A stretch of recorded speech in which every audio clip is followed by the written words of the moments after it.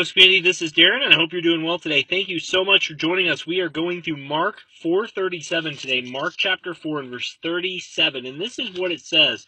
It says straight out that a great windstorm arose, and the waves were breaking into the boat, so the boat was already filling. Again, these verses we're going through describe the Sea of Galilee when our Lord and these disciples were crossing it, and there's other boats with them. Jesus just can't get away from the crowds, and a miracle was performed by our Lord in calming the storm, but few miracles in the Gospels really come to bear like this one, and they strike the minds of the apostles. I mean, 4 of these guys were fishermen: Peter, Andrew, James, and John.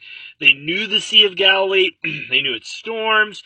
They knew it from their youth, and so few events contain more rich instruction than this. I just want to focus on this today. You know, as we learn, first off, that Christ's service does not exempt us, his people, from the storms of life. Here were the 12 disciples. They were in the path of duty. They were doing what Jesus told them to do. They were following him very obediently wherever he went, and they were daily taking care of his ministry and listening to his word and following it. And they were witnessing, evangelizing, testifying to the world, whether that was scribes or Pharisees, that they believed on Jesus, they loved Jesus, and they were not ashamed for his sake.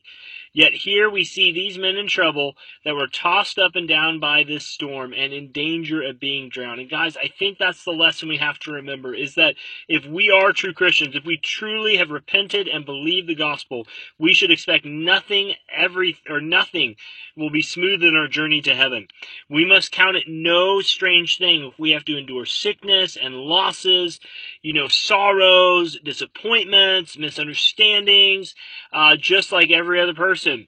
Free pardon and full forgiveness with Jesus, even with grace along the way and glory at the end. All this Jesus has promised to us, but this Jesus has promised us that we will have no affliction. He loves us too well to promise that. I mean, what kid can tell, or what parent can tell his kid that they'll never have to worry again?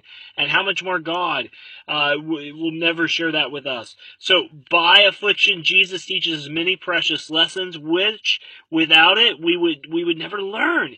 And so we have to go through these storms at times. And so by the affliction that is sovereignly arranged by his hands, he shows us our emptiness. He shows us our weakness. He draws us to the throne of grace. He purifies our affections, and he weans us from the world, and he makes us long for heaven. In the resurrection morning, we shall say, it was good for me, as Psalm 119:71 says, it was good for me to be afflicted, so I might learn your decrees. Will you pray with me?